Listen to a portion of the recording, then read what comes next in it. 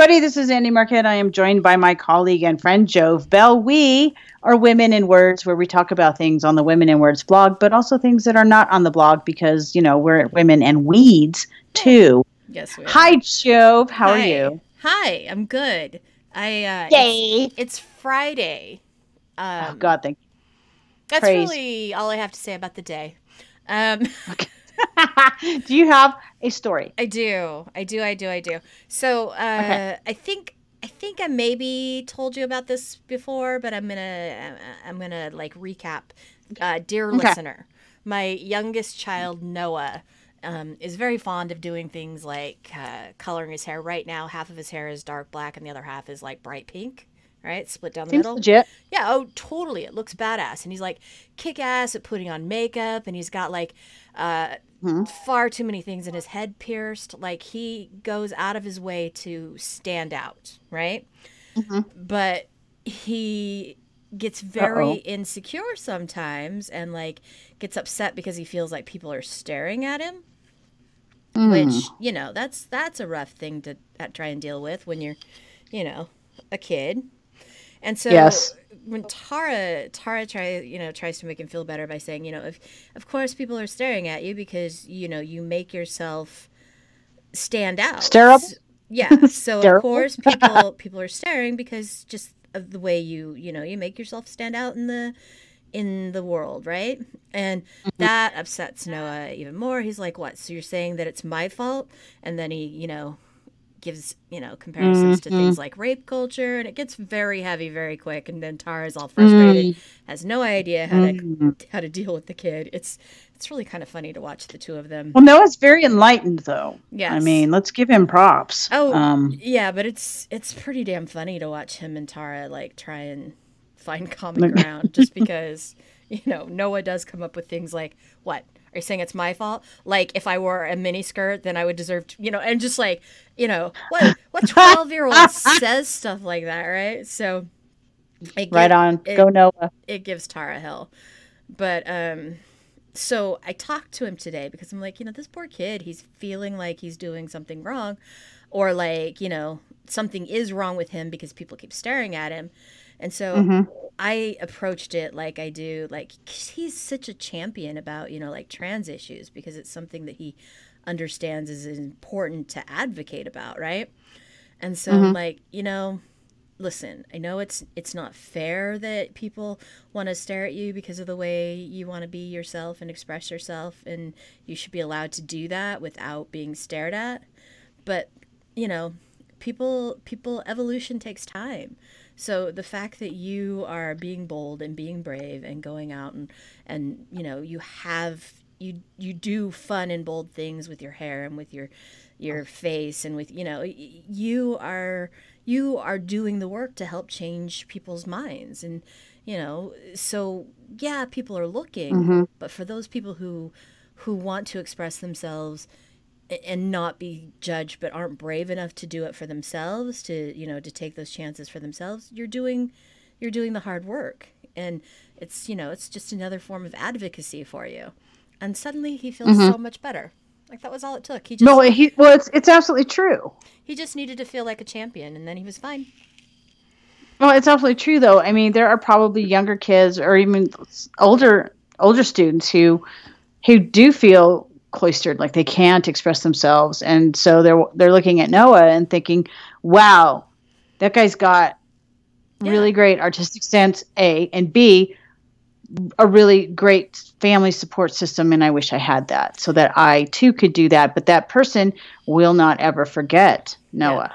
Well, and High it's not, school. yeah, it's not just that, but it's just like, and look at this kid, this 12-year-old kid who is so bold and so badass and refuses to confine himself to, the gender norms defined by culture.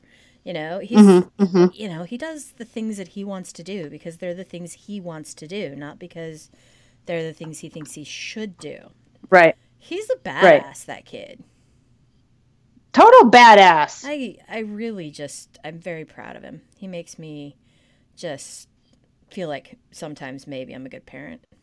sometimes. Sometimes, maybe.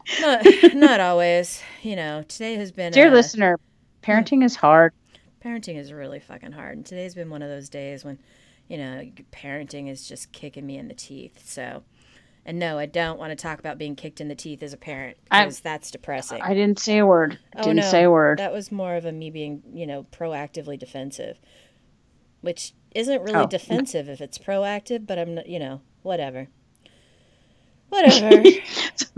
Whatever. I don't know exactly what to say about that. The thing, talking about Noah. Yeah. Made me think about this art. Yeah, of course. It made me think about this article that I just read out in Out magazine. And the article's called Queer Youth Rejecting Labels Like Gay and Lesbian Study Finds. Okay, so what does that mean? It means that a large percentage of LGBTQ plus youth identify with a label other than those in the acronym. A new study from the Trevor Project reveals. And dear listener, the Trevor Project is a helpline for LGBTQ youth, suicide hotline, and just a helpline in general. They have great resources. I think you can find them at trevorproject.org.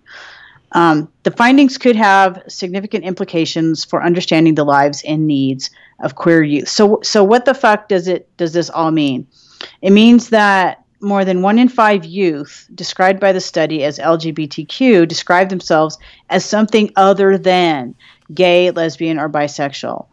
Of the 21% of youth who describe themselves as other, many chose queer, trisexual, omnisexual, or pansexual. 6% wrote in their own terms, such as asexual, polysexual, abrosexual, graysexual, androsexual, bicurious, homoflexible, heteroflexible, masexual, omnisexual, sapiosexual, two-spirit, and more. So the point is, friends, and Jove, you and I have had this conversation, there is now within our lexicon, the language now allows queer youth to express themselves, I think, more fully and more authentically than our generation was able to. Mm-hmm. You and I grew up acculturated to the binary. Yeah, absolutely.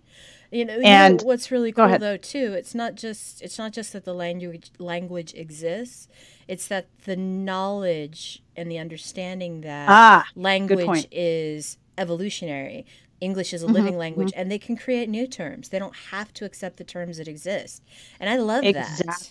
Love that. So, the study says that the respondents differentiated between romantic and sexual attraction, writing things like biromantic homosexual or asexual panromantic. Others included 2 or more sexual orientations or relationship types, such as pansexual and queer, and pansexual and polyamorous. The researchers analyzing the data suggest that youth are attempting to use their own terminology to express the complexity of human relationships, and simple labels like gay and straight do not capture the nuances important to many youth. And frankly, dear listeners, those don't capture the nuances overall of the complexity of relationships or of people in general. And I wish that I had knowledge of this kind of these nuances when I was growing up, because being acculturated to the binary, and I was reading this article and I was thinking about it, and all my life I have mostly identified as gender nonconforming and lesbian, and lesbian and gay are terms that are not really part so much of the queer youth lexicon. I do hear some young lesbians refer to themselves as lesbians because that explains that they are almost exclusively female attracted. But I wish that growing up we had this kind of language, because there is so much diversity and complexity within human expressions of relationships, and the binary just does not capture it. Mm-mm. And we and queer youth too are socialized to that binary, and queer youth fortunately are sort of stepping away from it and trying to create something that is much more inclusive and diverse, and really does try to capture the spectrum and the incredible fluidity and absolute amazingness of human sexual expression and human identity. And yay, kudos to them for that. But the article notes that one of the problems, or one of the things that can be problematic here, is like developing resources thus that queer youth can access, that really does speak to all this varying spectrum. And that is proving to be a little bit more difficult than in the past. I think that ultimately we're going to end up with a more simplified language. Like right now we're in Mm-hmm. this like massive expansion, Mm-hmm. phase where there's just all, this huge conversation about what terms are actually best to use, right? But Yeah. I think ultimately it's going to narrow back down. There will be a consensus and it'll make things simpler. I just love the fact right now that by, leaving room for Mm-hmm. this language, all these words, it's just making people really consider like what do you want to how do you want to identify? And Mm-hmm. I'm digging that. I think that's really badass. I love it. Yeah. And I what I hope though, and I know that this does happen in the queer communities, is tone policing and term policing and identity policing. I would just as an and not an admonishment, but maybe more of just something to be on the lookout for is it's great that there's all this language to express yourself and to kind of help nail down who you think you are and how you identify. But just remember that it doesn't make you the special unicorn that yours is the only way. Right. Just remember that others have their ways of identifying too. And if someone is identifying as lesbian only, that's fine. Mhm. Oh, They, it they is don't fine. need to Absolutely. identify as queer. They don't need to identify as pan. They can just be lesbian if that's what they Yeah. want and who they are. Yeah. So just remember, be supportive of your fellow travelers in whatever ways you can, and don't tear other people down for not falling into or following what you're doing Mhm. because they may be perfectly comfortable identifying that way. So just a little advice from Auntie Andy. Just saying. Anywho, that I was just thinking about that as you were talking about Noah and expressing himself in school. I think everybody needs to have a kid like Noah in their lives. I feel so. I mean, like Wyatt when he was little, he was like a revelation to me. Just this complete, like everything about him. He challenged everything that I understood about myself as a human being, as a parent, as a communicator, as just everything. Mm-hmm. But now, as they're older and Wyatt has figured himself out, and because he struggled so hard to do that when he was younger, now it's Noah that I'm watching make Mm-hmm. these choices and struggle with definitions of self. And my God, I'm just so proud to have these amazing children in my world. Like they're just so, I don't honestly Mm-hmm. know why I'm so lucky. They're amazing. They're amazing It's kids. and it's so cool to see. I mean, they can frustrate the hell out of you. Oh, Let's not, and they do. and they do, but giving them the room to really figure out who they are and what paths they want to take, that is an invaluable experience and will stand by them throughout their lives. Speaking as someone whose parents did, in fact, give me that range of motion. And I think that is one of the most precious gifts that my parents gave me is that they treated me with respect. They put guidelines in there and boundaries, appropriate boundaries, but they also gave me fuck tons of room to explore. Yeah. Yeah. And that was invaluable. Yeah, that's cool. My mom did not do that. My mom, you know what my But your mom mom, in did? her own way, she had her own way, Joe, My because you didn't turn out to be a complete freak. No, my mom taught my here are the two things that my mom taught me that I think really three things that truly shaped who I am. First of all, she taught me that truth is absolutely imperative. Whatever the truth is, you need to tell it. Okay, so that's number Mm-hmm. one. Number two, she taught me that you don't get to judge anybody else's life. It doesn't have to match yours. It doesn't have to live up to your, the rules that you put in place for yourself. You don't get to judge whether it's right or wrong. You don't get to do any of those things because, that's a sin. It's a sin to judge other people, right? So, for her, there was very few things that you could do that would be a greater Mm-hmm. sin because, God was very Right. clear, about judgment. And then the Mm-hmm. the third thing, and this is the big one, this is the key. My mom really nailed home the idea that if you're not willing to talk about it, then you probably shouldn't do it, right? Because her thing was this, she was trying to teach me to have some restraint and to not do things because if I don't want to talk about it, that should say something. All it really did was make me willing to talk about an awful lot of stuff she didn't want me to talk about. But still, those three lessons, like, that's how a woman who was just incredibly conservative and like, King James Version, old Bible conservative. She was right? old school. That's old school. My mom didn't cut her hair. My mom didn't go to the doctor. I was born at home, right? Like, I never got immunizations. Like, when I say I grew up in a cult, I'm not joking. That shit's for real. And, so, but that's how somebody who's that old school, hardcore, go God, raises somebody who isn't, and I guess that's my point, is that you can, in fact, be religious and still allow room for your children to grow up and be who they are. So, because my mom figured it out, and I'm telling you, there are no more conservative. There's no one on the planet more conservative than my mom was. There just isn't. Those people don't exist. There are people who are bigger assholes, but not people who are more conservative. That's a good point. Good distinction. Good distinction there. Anyway. Anywho, look at us in the weeds again. Always. Okay, friends. So let's talk about the blog finally. Right. Yay. Woo. Okay. September 28th, Danielle Zion joined us, one of our readers in residence who does a lot of like, read this book, and I read this book, and this was awesome. Yeah. And yes. She was supposed to blog last week. I know. Last Saturday, did she email you? No, but she said she traded with Aaron. Yeah, she sent me an email, and she's all like, so I was going to blog while I was on vacation, but then I didn't.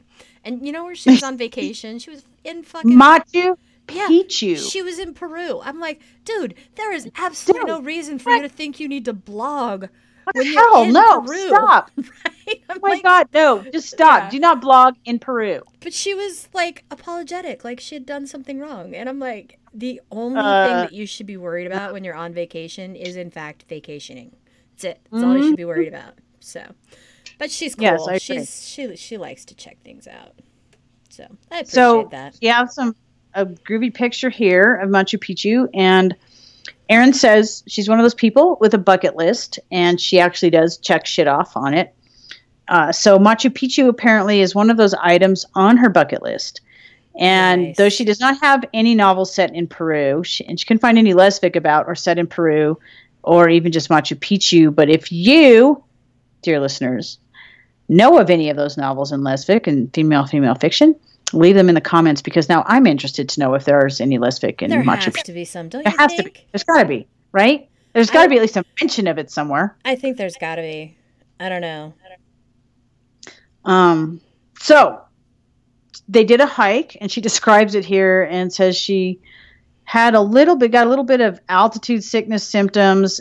She says that they went on a trail that was, so the ruins are situated, the Machu Picchu ruins are situated about 7,700 feet above sea level. Then they went 2,000 feet higher. Now that can be a little bit brutal if you are not familiar with altitude, or you didn't grow up there, you haven't acclimated to it. I grew up at about 7,000 feet, and I give myself time to acclimate because I was living at lower levels for a while, and growing up at 7,000 feet, I think gives me a little bit of an advantage, because when I come back to 7,000 feet, I'm like, oh, okay, this is fine. So altitude sickness is a real thing. It's for real, and it's to be taken seriously. So if you start feeling sick at altitude, and that means headache, nauseated, just kind of funky, not feeling right, you may even puke, it is time for you to just chill out the fuck out, sit down, and drink water. Hydrate when you go to altitude if you haven't been at altitude. Hydrate. Drink lots of water. That will help with the altitude problems. Anyway, they made it. They made the hike, and it was amazing. And she said she then takes us off on a totally another tangent and wants to talk about, are you ready for this, Joe? Tennis, okay? From okay, yeah, Yeah, I'm in. so it's good. She said something happened in September that had much of us north of the border, i.e., Canadians, totally enthralled and glued to our sports channels for close to 2 weeks. This is the first Grand Slam that from Canada who has won the Canadian tennis Grand Slam winner. Dun da da, and that person was Bianca. Oh, I can't pronounce her last name. Andreescu, I think is her last name. But yes, that was so amazing to watch, and it's amazing. The first Canadian tennis player in history to win a Grand Slam singles championship. So, congratulations, Canada. That was pretty amazing. Very cool. So anyway, congratulations, Canada. We go now to tennis. So Danielle says, I haven't watched a lot of tennis over the last few years, but I've been reading tennis-themed fiction, and there has been some good stuff. More often than not, the romances are not between two tennis players, exception Yolanda Wallace's Breakpoint. And then there's another book here. She mentions Rachel Spangler's Love All. Lynn Ames's One Love, player and the romance between a player and coach. That's R.L. Burgess's Match Point. And Ali Valley has also written a tennis-themed novel, Love Match. So Daniel's, gives us another list here of books, including one of the first tennis-themed novels with lesbian characters that she remembers reading is, and Jove, I don't know if you've read this, Rita Mae Brown's Sudden Death, 1983. I probably have, because I went through a phase where I literally annihilated everything that had Rita Mae Brown's name on the cover. Everything. Same. I recall this one vaguely. And Brown is really good at capturing not just the issue of this is a tennis themed novel, but she also deals with the cultural issues that surround women and lesbians and family during that era that Danielle points out are sometimes still with us, still present. And, here's this novel was published in 83. And I'll bet if you read this novel, you will see things that you recognize from contemporary life today that are still fucking issues. Probably. Right? Another one. Well, yeah. I mean, we could go on for days about that. Mm-hmm. Holy shit. Another book that Danielle read is 40 Love by Diana Simmons, and it was first published in 1997, but revised 2010. Naiad Press, some of you may remember that as the grand dame of lesbian publishing. That is the first official, I think, lesbian fiction publishing house that focused on fiction and genre fiction. There were others. There, Spinsters Inc. comes to mind. Seal Press comes to mind. But I think Naiad may have been the first. And then 40 Love was revised and reissued by Bella Books, which I think bought Naiad's list when Naiad basically... It wasn't? I thought Bold Strokes did. Now I'm gonna Google it. You keep talking. Because 40 Love was reissued by Bella, and I'm pretty sure Bella... Well, maybe it was just selective authors, because I know, that's how... I think it was selective. Yeah. It was selective authors, but that's how Bella, I think, absorbed the original Naiad, and Naiad folded when Barbara Greer, I believe, retired. And anyway, y'all know your lesbian history. The New York Times just did a piece a couple weeks ago that Karen Callmaker posted about the history of lesbian fiction publishing. Look it up and check it out. So anyway, 40 Love, originally published in 97 and revised in 2010. Julia Ross is the rebel darling of the tennis world and suddenly finds herself on the road to recovery from a knee injury. During this rehab, she meets Morgan and her mother Elliot. The unwanted media pressure and unscrupulous husband complicate things. There's a cool twist. This one has a special place in Danielle's library, so sounds groovy. And then in 2018, and I do remember this one coming out, Code of Conduct, and that is Cheyenne Blue. A chance meeting between Viva Jones, a top 10 player, with her better years behind her, trying to get back into the game and coming to terms with the truth of that. And she meets somebody, but I can't find out who it is. But Cheyenne Blue, you and I have talked about Cheyenne numerous times, writes amazing stories that always incorporate lots of sex. Well, there's sex, but also she deals with the human condition in really interesting ways. And settings. Yeah, and her settings are gorgeous. So anyway, this is Danielle's favorite Cheyenne Blue novel. So there you go, friends. And if you're into tennis, drop us a line in the comments here and let us know, because that's always fun to share reading lists. Mm-hmm. Just saying.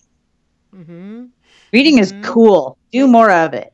Oh, you know what? It says here on the Wikipedia, and Wikipedia is open source, so I'm sure they'd never lie to me. They sold their current stock to Bella. So you're right. But that is really just strange to me, because I know that's how Kate Culpepper ended up at Bold Strokes. So, but maybe I've got my stories all mixed up. No, because what happens in publishing is Naiad probably offered the backlist, their lists, to Bella, and Bella took those lists and probably contacted the authors if they were still alive and asked, "Do you want to remain with us or do whatever?" Or Naiad may even have asked their authors, "We're going to sell the list to Bella, but here's your chance to go elsewhere." Yeah. So that could have been what happened. It's been so long, obviously, since I've talked to Kate about anything. Obviously, for obvious reasons. But Kate Friends is no longer with us. Yeah, but seriously, dear listener, you really owe it to yourself to go pick up, if nothing else, read her Tristane series, because yes, absolutely, it's just part of being a good lesbian, dude. Exactly. But I swear it's fat. She was amazing. She was an amazing writer, amazing storytelling, amazing world building. Yeah, but she made it sound like she didn't have a choice in the matter. Like it was just, that's just where she ended up. And Gabrielle, Gabe, God, Goldsby. Yeah, I know who you're talking about. She was with Regal Crest for a while. I don't know. Maybe fuck it. I don't know. I don't know. I do. No. I'm saying that I don't know which story I'm trying to tell, because apparently I'm a fucking idiot and I've forgotten all the important details. No, it's okay. It just, details blur. Yeah, well, especially anyway, in my head. Anyway, it's important to know your history and to know where the genres come from and to know who the originators were so that you can map new courses to the future. That's my attitude here. And regardless of how Kate and other authors ended up off Naiad on the Bold Strokes list, who cares? They were able to get their work out, and we have been able to read it. So yay. That's a big fat hooray in my book. Hugely. Yeah, absolutely. Big, big, yes. So, anywho, thank you, Danielle. Appreciate the tennis books, because I personally really like a sports-themed novel. So, yay, I have more to read. Thanks for adding to my reading list. Woohoo!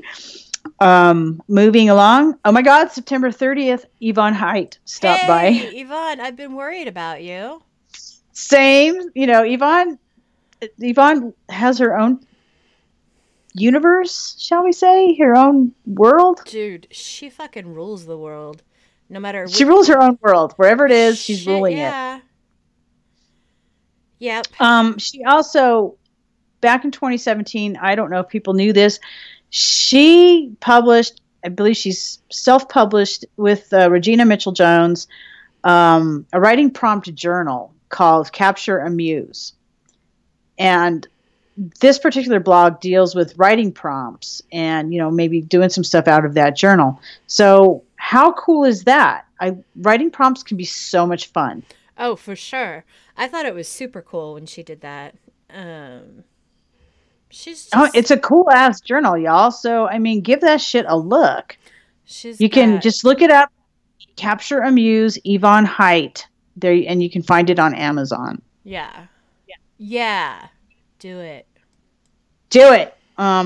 So I'm really glad to see Yvonne's back, and she has a writing prompt. Here's our new mission, Joe, a writing prompt chosen from the section of the journal, Walk This Way.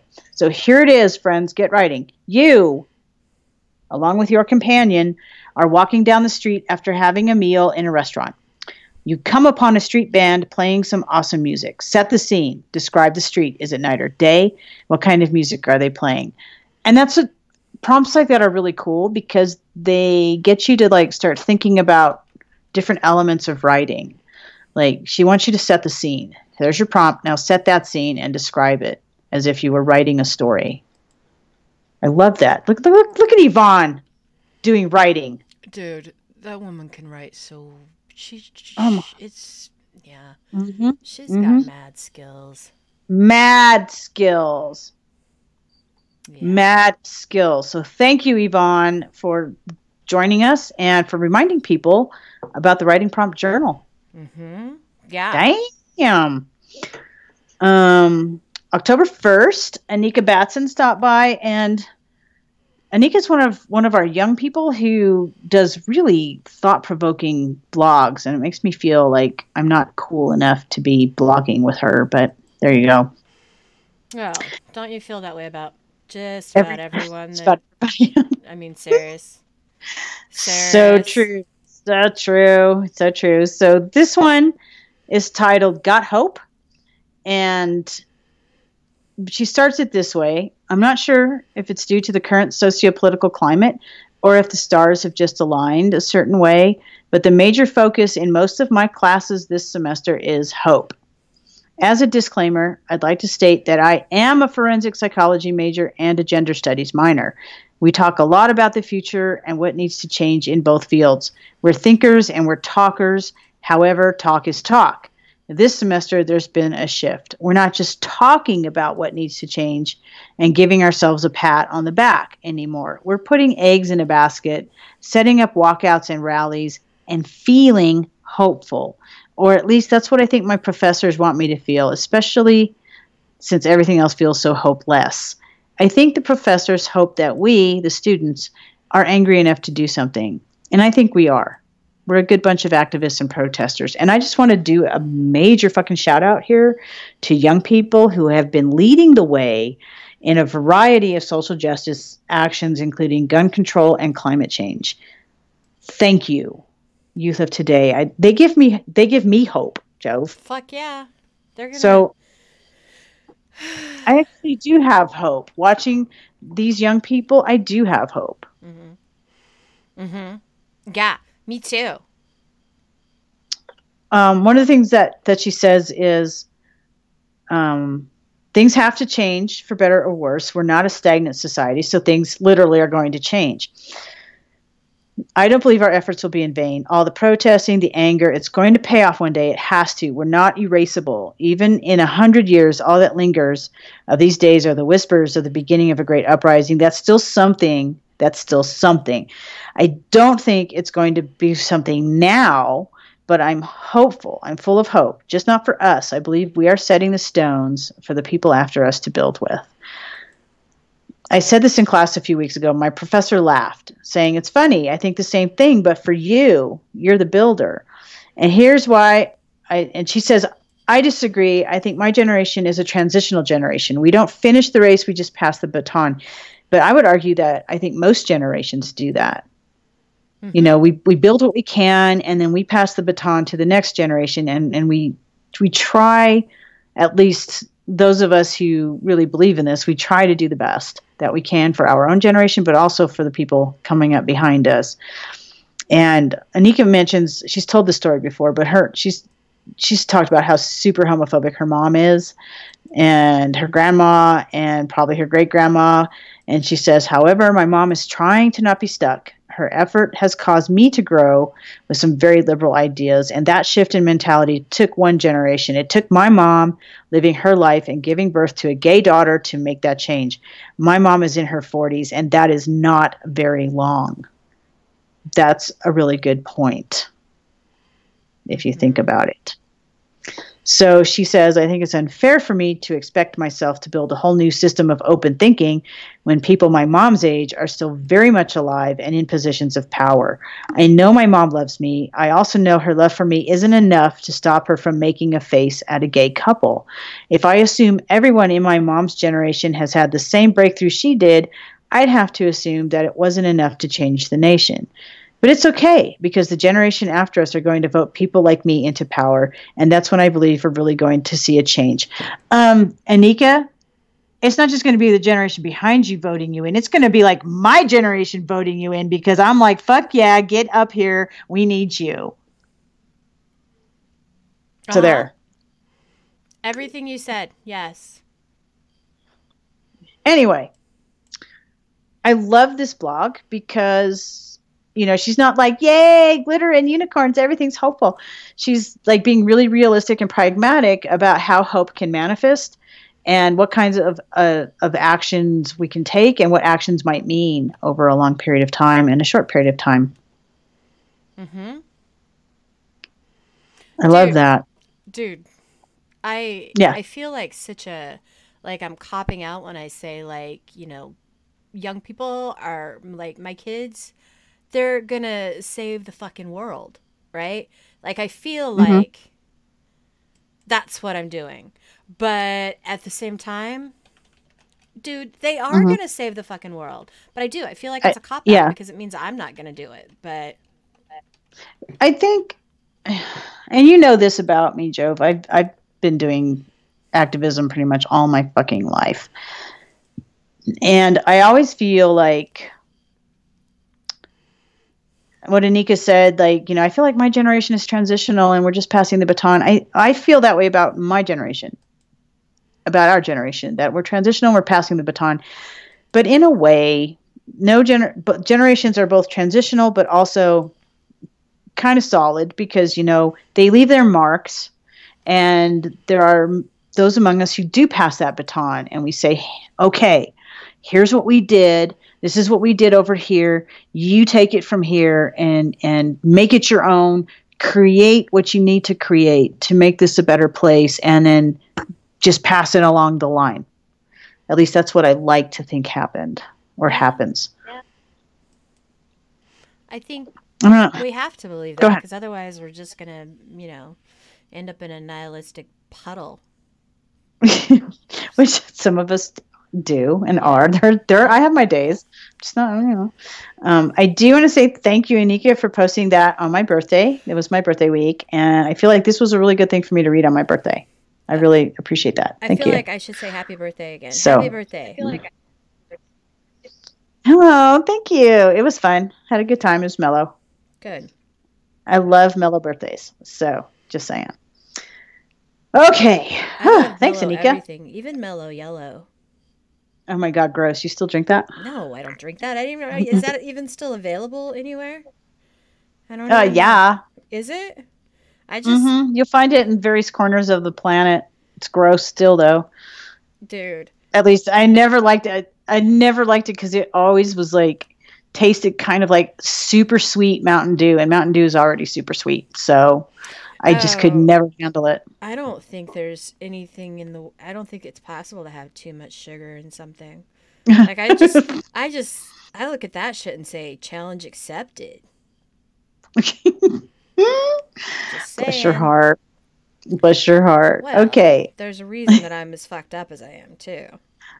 Oh, well, yeah. It is no comment. What it is, yo. Not judging. Okay. October 2nd, Carson Tate. She has a new book out. Of course she does. Carson Tate has a new book out every week? Go, Carson. This one is called Leading the Witness. And Jove, I just want to call your attention to the banner, how the image of the cover presents itself in the banner function of WordPress. Okay. Go ahead. Draw it to my attention. Look at it and just the focus. And y'all just have to go see the banner. Okay. I'm just going to leave that there. Boobs. But it's definitely leading the witness. But anyway, boobs. I'm just going to say boobs one more time. Boobs. That's there. Okay. Anyway, Carson says that she spent the last week absorbed in the online stream of a headline-grabbing murder trial here in Dallas. And she says she knows the attorneys involved on both sides, and she's tried cases in the same courtroom that is currently standing room only, while the country waits to hear the final outcome. The intricacies of the facts and legal issues kept her glued to the screen. The tragedy that led up to this trial happened over a year ago. And believe it or not, getting to a trial a year after a crime has been committed is actually pretty fast. Yes, indeed, it is. What has shocked many, though, is how fast the trial progressed. All told, from the guilt-innocence phase to the punishment, it will likely be over in less than 2 weeks, which is a fraction of the time that was spent by both sides investigating, interviewing witnesses, gathering evidence. While the trial is the main event, I've always enjoyed what comes before the court rules on the admissibility of evidence and before the attorneys are locked in by whatever witness testimony comes out on the stand. Don't get me wrong, I'm drawn to courtroom drama, but often the investigation is the most interesting part of the process. So, dun dun dun, in her new book, Leading the Witness, Carson throws a defense attorney and a prosecutor together in that investigation phase where neither know where the facts will lead, but both are seeking the truth. And of course, we all know what happens in those scenarios. Sparks fucking fly. That's a rule. Good rule for life. It's a good rule, and Carson's doing a giveaway. The winner will receive their choice of an ebook or an autographed print copy of Leading the Witness. So leave a comment about anything you wish, and she'll draw a winner and announce the name later on. Yeehaw. So, yee fucking hi, y'all. Yes. I'm stoked. I'm going to read this one for show. Okay. Thanks, Carson. Okay, October 3rd, RG Emanuel stopped by, and RG's had a lot of stress, Joe, as you know. Yes. She's been super stressed. So she took a few days and went to go be mellow. She's been very stressed out physically, emotionally, mentally. She needed to spend some time doing nothing. And so she did. She took a few days last week and the beginning of this week, and she literally did nothing. Good for her. She went traveling. She sat by a river and did nothing. Good for her. Well, I think she probably had a cocktail or two, which is all good. And the point of this blog is give yourself a break. The key is to shut off the machines, let everyone wait for your response, close the door, send the kids to someone else's house, a normal person, of course, order in dinner, read a book, watch a movie, turn the phone off, tell people to fuck off. Just give yourself a break. Yeah. That is, I can just hear her saying that in her slightly Brooklyn tinged accent. Just tell people to fuck off. Slightly My goodness.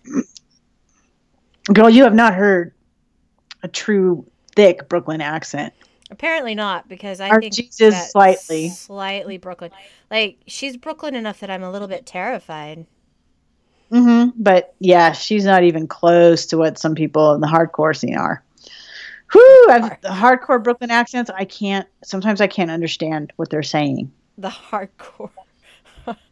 It's, yeah, and I was teasing her about it. I was like, you don't sound as Brooklyn as some Brooklynites. And she's like, oh, fuck, no, I don't.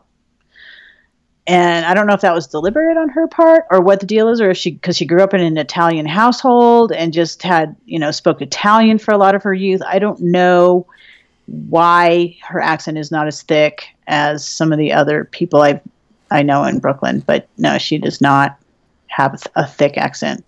Okay. I mean, it's noticeable, but it's not at all. Anyway. Okay.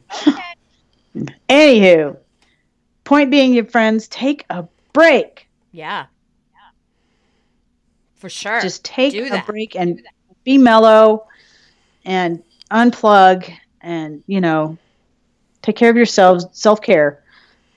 I'm a big advocate of self-care. Question. And, yes. Is that her feet in that bathtub, or is that like a stock photo? Just curious. Shit, I don't know. Huh. No, that looks like a stock photo. Okay. But what do I know? Well, I don't know. What do you know? Okay. Not a whole lot. just leave it at that. All right. All right, friends. Yours truly, i.e., moi, Andy, fucked up and forgot it was her week to post a blog, so I did not post a blog. My bad. Love you, mean it. It was my birthday. Give me a break. That's okay. We still like you. Thank you. So, Joe, we're done. Yeah. Do you have any announcements? No. Well, yes, I do. I'm going to announce that I need to leave so I can go to the store and buy myself a new drill. That's my announcement. Probably. I like that announcement. Has nothing to do with publishing. And I'm hoping that the other 14 drills that I already own don't get jealous. Don't tell them. I think I won't. Good plan. All right. Take us out of here. God. You have the power. Drive us. You're driving now, girl. Do it. Some days I just frighten myself. Anyway, dear listener, this has been the Week in Review for Women in Words. I am Jo Bell, here today with my friend and co-pilot, Andy Marquette. You can find us online at womenwords.org. Please, when you listen to this podcast, hit like or subscribe or, I don't know, things along those lines. Because when you push buttons, it helps the other lesbians on the internet to find us. And really, that's an important thing. We want them to find us because, we want to be found by lesbians, especially. Yeah. Especially. Queers, find us. Especially smart lesbians who read and have words. Because, dude. Yeah. Smart women are super sexy. Anyway. True. Until next week, thank you for listening.